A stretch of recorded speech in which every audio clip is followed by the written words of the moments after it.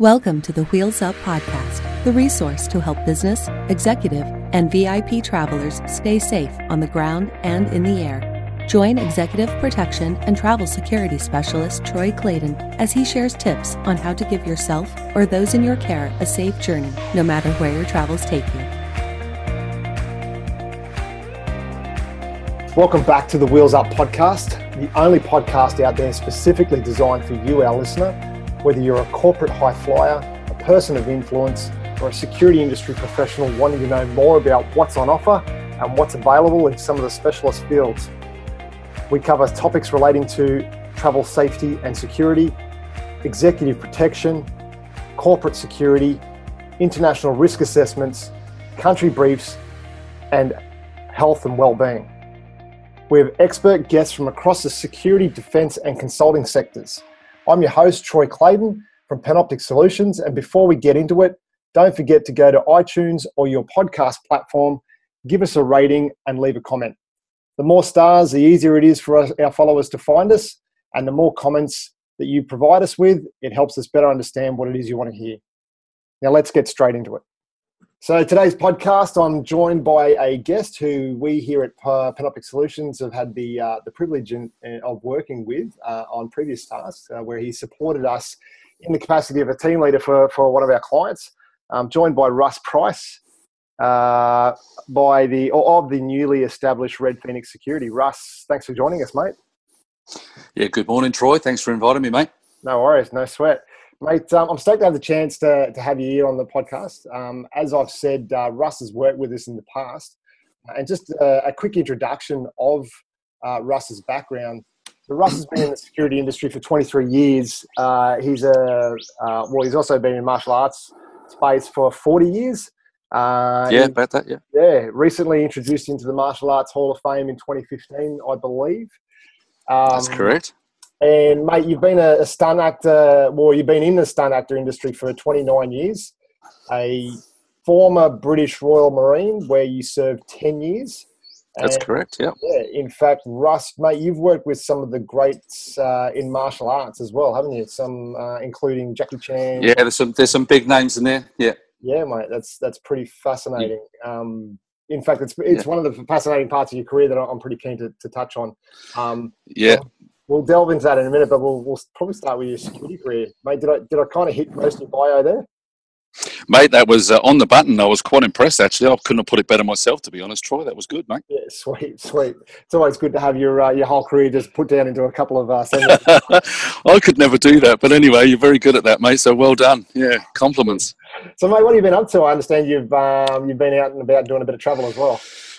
Yes, mate. Yeah, look, as you're very well aware, mate, in our profession, it's kind of drop everything last minute sometimes. I mean, we don't have the luxury of sometimes being able to know 2 weeks or 3 weeks down the line what we're going to be doing. So, yeah, it's been very much a on the fly kind of thing for me as of late. So, I've been all over the place, really. I've been in Hong Kong for a few things. Japan, I just came back from, and some stuff domestically as well as, a few things internationally, but that's the profession.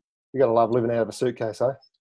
Oh, mate, there's nothing better, is there? It's good to get back home and just unpack the suitcase, but sometimes you never get the chance to. Sometimes it's back in there again and you're out the door. So just leave it at the end of the doorway there. You got it. Yeah. So, mate, I'm pretty keen to delve into your career and stunt career, but let's start with your martial arts background. As I said, you've been inducted into the Martial Arts Hall of Fame. That's correct, yeah. I believe you're a 6-dan black belt in karate. Is there a particular style that you study or practice? Yeah, look, that particular style is the style that I first started off with when I was a young tacker. So I was about 12, 13 years of age when I started. Yep. So that style is called Shotokan Karate. Yep. It's a pretty much well-known style, one of the most oldest traditional styles of karate that Japan has. I mean, you hear a lot of it now, but obviously things have changed over the years. I class myself as a bit of a dinosaur these days. It's not so much hard school anymore, but yeah, I won't delve into that. That might be another podcast somewhere down the track. But I started when I was 12, 13 years of age in my hometown, which was Cardiff in South Wales in the UK. Yep. Around that time, obviously, I was brought up in a very lower middle class family. We didn't have that much money. So basically I was out the door relatively early. earning money with all kinds, working on building sites, paper rounds, just so I could afford to go to training. So Yeah, cool. That's dedication. I've been doing. Absolutely, mate. Absolutely. So, that's been my path really since I was 12 or 13. But the pugilism side of things, I think, with the martial arts side of things for myself, comes very much from my mother's side of the family. I mean, she's one of 14 children. Wow. You probably hear that a lot in that kind of generation. But most of my uncles were all Commonwealth boxing champions. So in their own rights, they were very well adept at looking after themselves. So it was pretty much a given. I was either going to be a boxer or I was going into the martial arts side of things. Boxing didn't really do it for me as much as I enjoy watching boxing. Nothing kind of was as attractive as getting punched in the head. So I thought it would probably be better just to kick them below the belt and run, So that was my kind of path that I took. And Bruce Lee was massive around that era too. So it just goes on and on. So that was pretty much where that love for the fighting arts came from, really. It sounds like you were born with it, basically born with it, with generations of fighters and whatnot. So that's exactly right, yeah. And I think I'm not the only one. I'm sure there's quite a few other people who probably attest to exactly the same thing. So, yeah, very blessed actually. As much as it's come with some hard knocks, and it's been just as much as pain, sweat, and tears. It certainly has been. But I wouldn't change it for the world. If I was ever go back and do it all over again, I'd absolutely 100% categorically say yes. So that's awesome. Yeah. That's awesome. Yeah. So I mean, it's obviously, it's quite an achievement just to get to your black belt, let alone get to your sixth dan, but then to be inducted into the Martial Arts Hall of Fame. How did that come about? And I mean, how did you find out? And how was that moment when you did find out? Oh, well, look, mate, that was just absolutely one of the instructors who, during my time traveling around the world, I was based in Hong Kong for about 5 or 6 years. And one of the instructors who I was under was a gentleman by the name of Hirokazu Kanazawa. He's classed probably one of the 3 major gods of karate in Japan. I was under his tutelage for quite some time. So almost second dan, third dan, fourth, fifth and sixth dan through Hirokazu Kanazawa. Yep. I don't think there was that many Westerners around that time who had actually given so much as far as Shotokan karate was concerned. And based on my years of just probably given back to Shotokan karate, what I've basically drawn out of that style, I got to know him very, very well and his son very well. So he invited me over to Japan, and one thing led to another. And before you knew it, probably about 3 or 4 years later, I received a letter saying that he'd actually put me forward for the induction. So that basically meant me going to Japan and being inducted with himself and a few of the well-known karateka's, for want of a better word. Where I got to put my fist into concrete and in kanji my name, and there I was officially inducted into the World Martial Art Hall of Fame. So that's pretty impressive. It was very impressive, very humbled, of course. Yeah, and stoked. So we all have those moments. We go, oh look, there's plenty of other guys who have. But anyway, as my wife always tells me, just suck it up, and this is what you enjoy. This is what you deserve. Yeah, enjoy it for what it is. Yeah, that's absolutely. Fantastic. Yeah. So very, very. Very, very humbled indeed. That's great, mate. Was there any other styles that you studied along the way, or was it mainly you stuck with that one? No, Taekwondo, definitely. I did a lot of Taekwondo during that time. I was very flexible for my age, so that was a natural progression. Yep. Shotokan karate is very low. They don't really concentrate too much on the high kicks, but I found something really spectacular about Taekwondo, which I threw myself into. Hapkido was another one. Aikido, Kendo, and Jiu-Jitsu. Yeah, okay. So I tend to dabble with quite a bit of it, so it was pretty good. Yeah, fairly well-rounded. Yeah, pretty much. Look after myself. Well, I mean, other than obviously the fighting side of it, what do you think? What do you feel that the martial arts has sort of assisted in shaping your life, or what has it brought for you? Oh, I think the most important thing with martial arts, and I think was the concentration factor, the focus, and that ability more than anything else to know exactly who you are as a person. I think we're defined by our weaknesses and our strengths, and I think the martial arts taught me that, not just on the physical side of things, but also on the spiritual side of things as well. So I know it sounds pretty cheesy, but I think the spiritual side of things encompasses a whole lot of things. Just who we are as people, and where do we see ourselves moving forward as a human being. Yeah. And and basically, what do we got to contribute to society? So I felt that was really important. That's what I've drawn out of that, as well as knowing your limits. I think every man needs to know his limitations as well as every woman. Yeah. And that's definitely brought the best out of me and the worst out of me. Absolutely. Oh. And what about your career choices? Do you think that it's assisted in your career choices or your career path? Absolutely. I suppose with the security industry, it's absolutely made me more of a focused person. I'm a lot more confident as a human being, and I think that exudes. And I think if you're exuding confidence as a human being, I think that that does tend to resonate. It does. It resonates. It resonates with future employers. It resonates with your team. It resonates with everybody. And I think if you can come across as that person, as a sign of confidence in a team kind of scenario, I think that that helps. That helps in an enormous way. Yeah. It's funny you sort of mentioned that. I think that that whole confidence as well. It has the ability to lift a team. You can go into a team that is sort of a little bit unsure about a few things and whatever else. You go in there with that confidence, and all of a sudden the whole dynamic changes. The whole mood of that team changes. And now, whether absolutely, couldn't agree with you more. Yeah, totally. Yeah.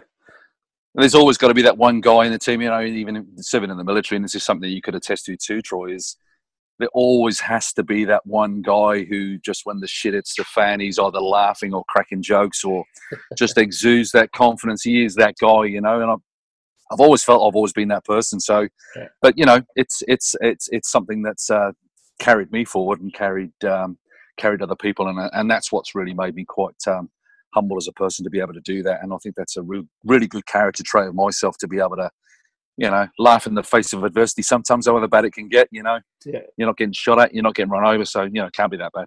Yeah, it can always be colder, can always be wetter. Always be colder, mate. You got it. So I guess there was almost a natural progression from martial arts into the stunt world. Is that correct, or how did that? Look, that all came about. It's I was in Hong Kong at one given moment in time, and I won't go into too much detail because we'll be here for God knows how long. But I was headhunted through a security company in Hong Kong at the time. I was working as a director of corporate security for a telecommunications company. Yeah. There was a young lady who I'd met in certain circles, a lady by the name of Kim Marie Penn, who some Australians might know or may not know. She was an undefeated women's karate kumite champion. Okay. She has a security company in Hong Kong called Signal 8 Security. You may know of that company, Troy. Yep. But she also dabbled in the movie industry, so she was quite well known there. But cut a long story short, I was invited to go along with her to meet her casting agent. Based on my martial art background and based on those gorgeous looks that I had back then, Troy. The long flowing hair. You got it, mate. You got it. I was asked to audition for a Jet Li film, which was called Black Mask. Yep. 1996, I believe it was. So based from that, and as much as I could say, it's not what you know, it's who you know. It's very much the same, and I don't care what profession you're in, but it was very much the case for me. Through Kim, I was invited to, and 2 weeks later, I was on a set in Hong Kong working 12-hour shifts, so from 6 in the evening till 6 in the morning, basically being thrown around bulldozers and being thrown around ruins of old apartment blocks in Hong Kong, and ended up having one of the most coolest fight scenes, I think, with Jet Li at the finale of the film. So, and my career rocketed on from there. So, I got to know the Singar Band, which was the Jackie Chan stunt team. There's a couple of guys who were working on that too. Yeah, and the rest is kind of history. So, kind of went on from there. So, I think more than anything else, it's the familiar faces. I think once they see a face, they kind of pick up the phone and go, "Who was that guy on that movie set?" Then, that's pretty much how it all rocked and rolled back in the day. But things have come on leaps and bounds since then. So yeah, my impression from Jackie Chan is that only what I see on TV and some of the outtakes is that he's a bit of a joker. Is that the case that you've experienced, or? He is your consummate practical joker. He definitely is. But one of the most working guys in the industry. I mean, not just from martial arts, But behind the scenes too, there's been many occasions where Jackie sent everybody off for a feed, and he'll be on set with just the broom, just cleaning the setup or checking the cameras for the next take. He's a hands-on guy, and I don't think anybody has got a bad word to say about Jackie, and I mean that sincerely. He's the most nicest guy you'll ever meet. Yeah. He's hands-on at all levels, eh? Hands-on at all levels, yeah. Truly, truly marvellous gentleman, and actually very blessed to have had the opportunity to work with an icon as Jackie Chan, yeah. Yeah, that's pretty cool. There's not too many people that can say that. That's awesome. Yeah. So working as a stuntman, were you dabbling in the security space as well at the same time? Like, were you? Yeah, absolutely. Yeah. To the actors at the same time, or how did that also come about? Yeah. Good question, Troy. Yeah, pretty much. Obviously, being that familiar face and being on the movie sets quite a bit, and obviously with that military background, I kind of rolled into obviously Kim as well. Rolled into that kind of security side of things. Jean-Claude Van Damme was the first one I ever looked after. It was during the Planet Hollywood franchise back then where the action movie stars were the action movie stars. I mean, you're rubbing shoulders with the Stallones, the Schwarzeneggers, the Patrick Swayzes. The Expendables, basically. You got it, man. And I'm probably putting my age out there a little bit now, but since then, those days have gone. But I think back then, when we talk about the bodyguard industry, I mean, a lot that the question has always arisen. Why would somebody like, Jean-Claude Van Damme need a bodyguard, or why would Arnold Schwarzenegger need a bodyguard? These guys are so big, they're huge. Yep. And so, look, we're the buffer between them and the general public because, for obvious reasons, as you're aware, Troy is, the minute you start getting general public, they may want to touch or, shake somebody's hand and they get pushed to one side. You certainly can't have these court cases coming at you left, right and centre when that is, most certainly not the case. That's been the general answer. But no, things have come on exponentially since then. Yeah. But back in the day, it was very up and close, and you pretty much had to be on your toes because they were very well known, loved action stars of the 80s and 90s. Yeah, it's interesting you talk about why they need bodyguards and CPP and all that sort of stuff. I saw a photo that's cutting about what's that big fella's name in the Avengers? I think it's Jason Momoa. Yeah. So this dude's huge, and he had he had a small CP team, and it was a bit of a meme going around, in comparison to them. Look at the guys and all that sort of stuff. And it's exactly what you were saying. Is you don't want the celebrities, you don't want the stars, you don't want the client getting involved in a scuffle. They don't need to be involved in that sort of stuff. No doubt they can take care of themselves, but it's not about that, is it? It's about that's exactly right. That level of service to them, so that they don't need to get involved in those things. That's exactly right. It's very, very important. And as much as you see the entourages these days with some of the the Biebers and everything else, it's all very much a status thing. But the practicality of it is, as you quite rightly say, there should be, once somebody does start getting involved, then obviously we haven't done our job properly. So we're there basically as a buffer between them and the general public. So yeah, for sure. So you've worked obviously up through Asia a fair bit. You mentioned Hong Kong. Yeah. I think you've worked up in Indonesia, Philippines, and China as well. Is that That's correct? Yeah. Yeah. So if you were to give out some tips to travellers heading that way, whether it be for business or executives or vacationing, or whether it be security professionals, what sort of tips would you give them? Mate, look, this day and age, it was a lot different when I was a young fella growing up and coming through those countries. But now we've just got so much research out there from a geographical point of view.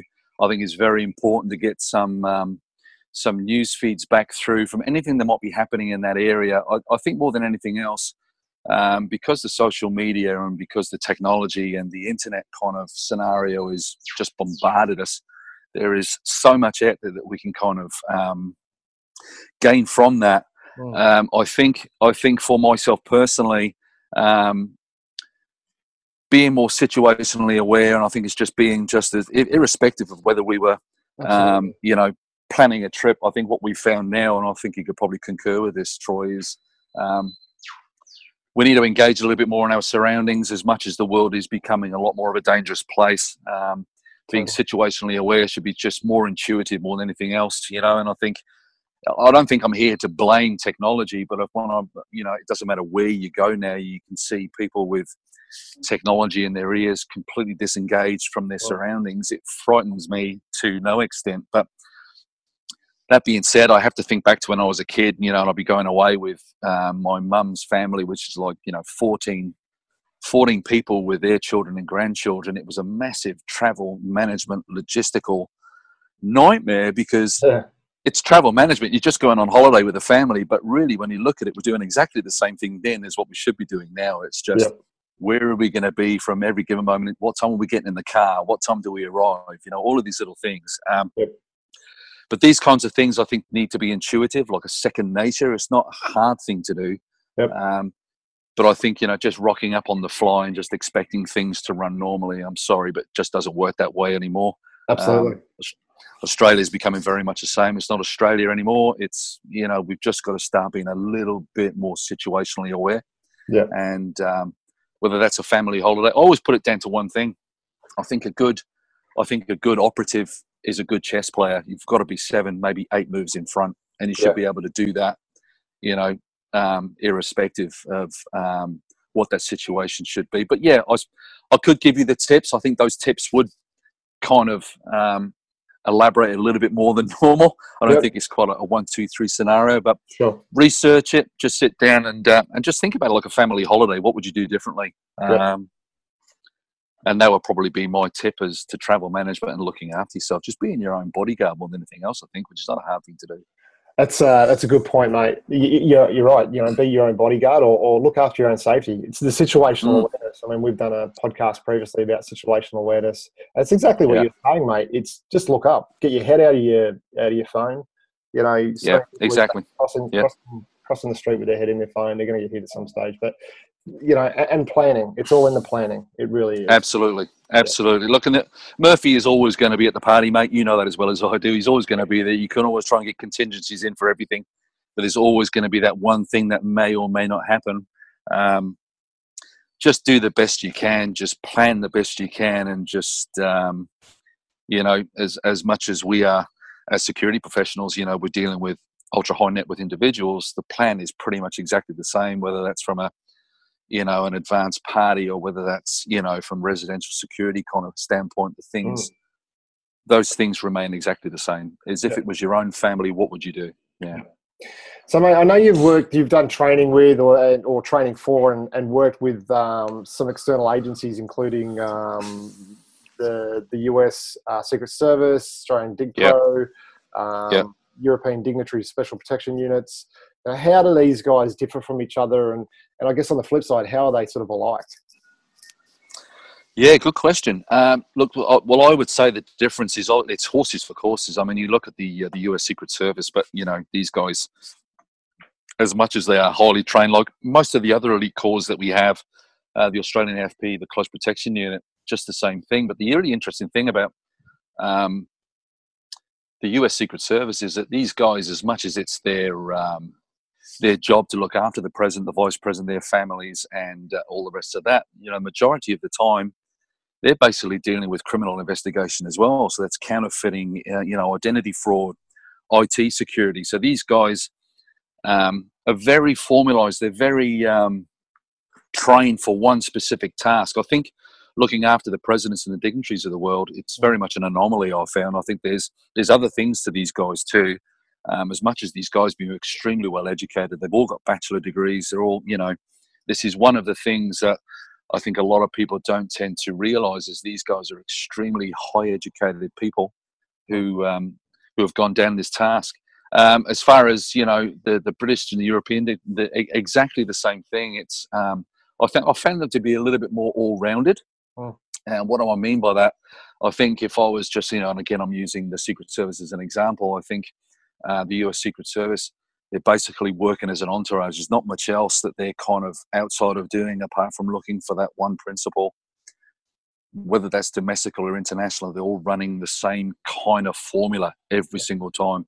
I found that the European guys, as well as, you know, the Aussies, the AFP, the Close Protection Unit, as well as, you know, most of the Close Protection Units through the police forces here, they're very much working on the fly, and I think that makes you a little bit more of an all-rounded operative in that kind of scenario. I found that personally. Yep. I believe that they are, as well as they are extremely highly educated. I just think that they think on their feet a little bit more. I think that comes with a life skill more than anything else. I don't think you'll find that many young operatives these days are just as well-rounded. I think there's a lot of life skill that comes in there and a lot of life experience too, Troy, to be honest, to make you more of an all-rounded operator. So, yeah, I have mixed feelings about them all. The job is, of course, the job, but I think personally the Aussies have a lot more to give, and there's a few European factions too that I think are exactly the same, but a lot of them are very... From what I can see, I mean, I have no real... This is sort of anecdotal evidence, really. Would be that, from the outside looking in, is that specifically, I guess, the Australians compared to, I guess, the US would be a little bit less underfunded than our US counterparts as well. Absolutely. Yeah, man, it's like I said, it's horses for courses. You look at the United States and you look at Australia. I mean, I think there's a lot more going on in the United States, and I don't want to mention the gun issues, but obviously, that's more of a heightened awareness when you talk about all of that. So, yeah, I think from a training perspective, can you imagine being a cop on the beat there, man? I think it's probably one of the toughest jobs going around, for sure. A cop in the US, whether it be Secret Service, state police, troopers or whatever. I exactly. believe that being a cop in the US would be one of the toughest jobs going around, for sure. Yeah, totally agree. So, my hat's off to those guys, absolutely. And I think, as you quite rightly say, the underfunding here for us as a nation, I suppose we're dealing with two different kind of demographics, aren't we, really, at the end of the day? Yeah, totally. Two different cultures altogether, really, aren't we? Two different cultures, yeah. So, I suppose if you went to the States and had the same kind of conversation with the everyday cop and, the same kind of conversation with, with an Aussie cop, I mean, it's night and day, isn't it? So, should there be funding for better training? Absolutely. I do believe so. I don't think Australia is Australia anymore. I think we will get caught with our pants down at some stage. Okay. And, it's like most things, I think things need to happen before something is actually done about the problem. I think everybody can talk about a whole range and spectrum of different things. Yeah. But as bad as that sounds, I would certainly hope not. I would hope they'd be more preemptive than reactive. Yeah, I think you're right. I think we need to be definitely more proactive than reactive. But I think that's sort of left to the politicians these days. Absolutely. Yeah. But let's not get too political. No, less said about that, the better. All right, mate. So I've mentioned in the podcast previously about, in fact, we've spoken about, CPP training, close personal protection training, executive protection training. Those that have listened in will know that I've done training with the Australian Army and training over in South Africa with the Ronin South Africa Training Academy. Now, I know that you've completed formal training with the International Bodyguard Association. Is that correct? Yeah, that's correct. Yeah, I'm an instructor with them. The IBA is well known for many different reasons. There's people who are for it, there's people who are against it, but that's pretty much all cool. But I think the good thing about the IBA is just, I think it's a basic kind of hop up for people who are willing to get into the industry, but, also learning the roles of the bodyguard. Yep. Not so much the background of the bodyguard, also that is all very important, of course, but, I think just teaching them the basics really of what a bodyguard's role is or whether an executive protection operative role encompasses and giving them a bit of a foundation. I mean, I see a lot of young people going and doing those running courses, and I think it's definitely, I think doing something is better than doing nothing. Yeah, absolutely. And I've, as much as my formal training was with the military, this was something that, I decided that to follow that path later on in life. Well, it's funny you mentioned that. I was going to bring that up as well, the fact that you've got a military background. And I was going to sort of ask you, how does that assist in this industry? So how does that background in, military operations and your service that you've done assist with the combined skill sets that you've got from, IBA?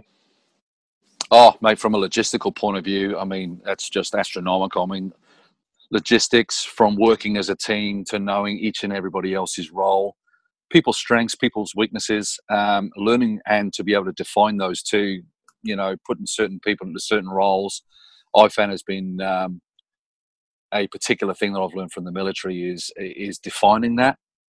Who excels more in certain roles, who finds that a little bit more difficult, you know, and just working on people's weaknesses, but not in a negative way, in a positive way. Getting the team to work as a unit. I think also from a logistical point of view, I found that just one of the key skills I think that I've taken away from that, as well as obviously learning and being able to evolve with that as well. Yeah, great. So for those listening, I'm talking to Russ Price from Red Phoenix Security, and we've just finished talking about his martial arts background, and then we've been talking about his military background. Mate, you mentioned that you immigrated to Australia from the UK from over in Wales. What age did you come across here? I think you mentioned it and I didn't write it down. 2003. 2003 is when I emigrated to this glorious country of Australia, where it's always warm. I can't say that at the moment though. I think they'll probably be saying I'll be all right suck at home at the moment. I think it's like 11 degrees, yeah. 11 degrees, and they're going, man, that's summer for us. But anyway, I was going to say they'd be saying it. Yeah. I let my sister listen. How did you find coming from the UK to Australia? What was the biggest challenges you found, and I guess specifically within the security industry itself? Yeah, good question. Well, the obviously the culture. I mean, I've been here before on a few job orientated things, and I just fell in love with the country. Just, I think like most things, I think a lot of people need that space environmentally as well as mentally. I found that the UK was becoming very crowded. You know, I use that term as being, you know, if you're going to put a dog in the corner, eventually it's going to bark and bite. You know, just found it became very, very crowded. And being in Australia and having the expanse and knowing the people here was a bit of a no-brainer for me to move here. From a security perspective, again, night and day. 2003, it was very relaxed. Kind of mind thought on the security industry here. Great Britain, completely different. I think it's probably because of the demographic as well. There was a lot happening in the UK at the time. You know, they still really haven't come back from a lot of the stuff that happened with the IRA back in the day. So they're pretty very flippant about their attitude towards terrorism and their attitude towards any kind of threat. So they're kind of used to it. They're kind of they're used to those threats. They're used to that kind of environment. As sad as that may sound, so nothing tended to faze them too much. Whereas Australia, it was, mate, it didn't really matter too much. You know, it's nothing much happens here, mate. And it was just that whole mindset for me was, it took quite a bit of getting used to.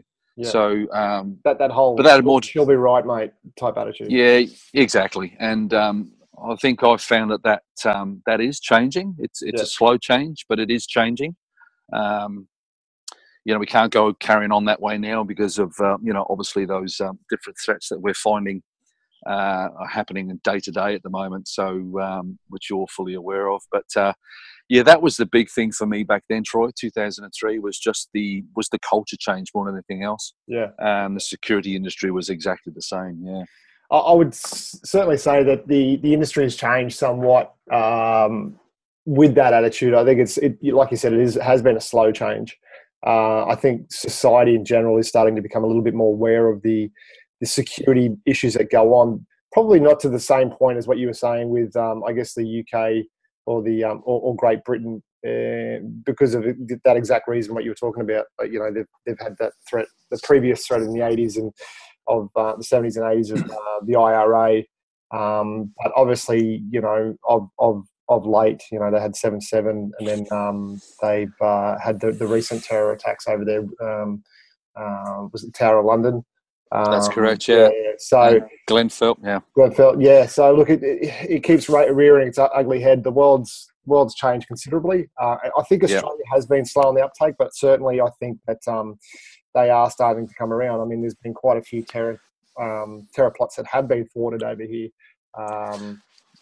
Which we don't always hear about, but I do know that our intelligence services are on top of it. So yeah, exactly. And I think at the end of the day, it's we can't become tolerant of intolerance. I think it's getting to the stage now where it's time to draw the line in the sand. I mean, it's these things do have to stop, and hopefully procedures will be put in place by our glorious politicians, and hopefully they'll do the right thing. Yeah, for sure. So moving on to a bit of a lighter topic. I know, mate, that you're a big healthy body, healthy mind, healthy lifestyle sort of person. Yes. That flows on, I guess, a lot from your martial arts that you've done. But you've got your own gym, your own dojo, and sort of camp up on the Sunshine Coast there in the beautiful area up there in sunny coast of Queensland here in Australia. Can you tell us a little bit about that? Camp Black was basically something that, obviously Camp Black. I live in a place called Black Mountain, which is just in the hinterland, just in from Noosa. So we thought that'd be a really bit of a catchy name. Yep. Camp Black for us is somewhere where we run core training sessions. We also run training sessions for law enforcement personnel, also for emergency services personnel. And why do we do that? We've got beautiful 8 acres here, and I think it's important for those guys who are basically training their given profession. It keeps them out of the public eye. They can come here. We can put a feed on for them. They can stay here if they wish. They can go through their own training,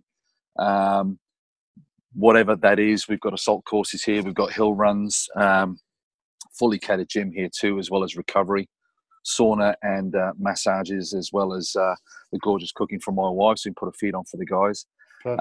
But I do a lot of stuff up here too for the veterans. So I think it's also important too, going off of different subjects, important that these guys get to their bottom of their kind of stuff in a physical way.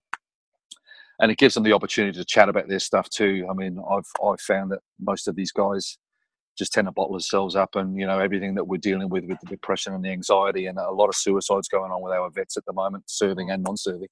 Yep. I found it a good kind of avenue for them to kind of sit down, have a few beers too. We do that here. It's not all about just keeping fit. It's good about, well-being and healthy mind, healthy body, but it's having a few pizzas and talking about stuff, and doing that too in a beautiful environment. Oh. So, I found that's helped heaps. But for myself personally, I found for a lot of people, this is also my anchor. My physical fitness is my anchor. So if I'm having a really bad day, being in the gym and throwing some iron around always tends to help. So yep, no, good stuff, mate. And so if I was a corporate traveller caught up in everyday stress and fast-paced life and whatnot, is that camp suitable for me? And how would I go about finding? Oh, absolutely. Look, we're online, www.campblack.com.au. You get on there, it shows you everything that we actually do here. Beautiful. As a corporate couple or corporate person, I mean, there's plenty of things you can do here just to chill out and just have a sauna and a spa. Come and grab some breakfast or a coffee and disappear, or stay for a day or 2 days and have some fun and relax. Yeah. Life's too stressy. Yeah, no kidding, mate. It's a beautiful part of the world up there. Now, I know that you've had some VIPs up that way. Are we able to talk about that at all, or?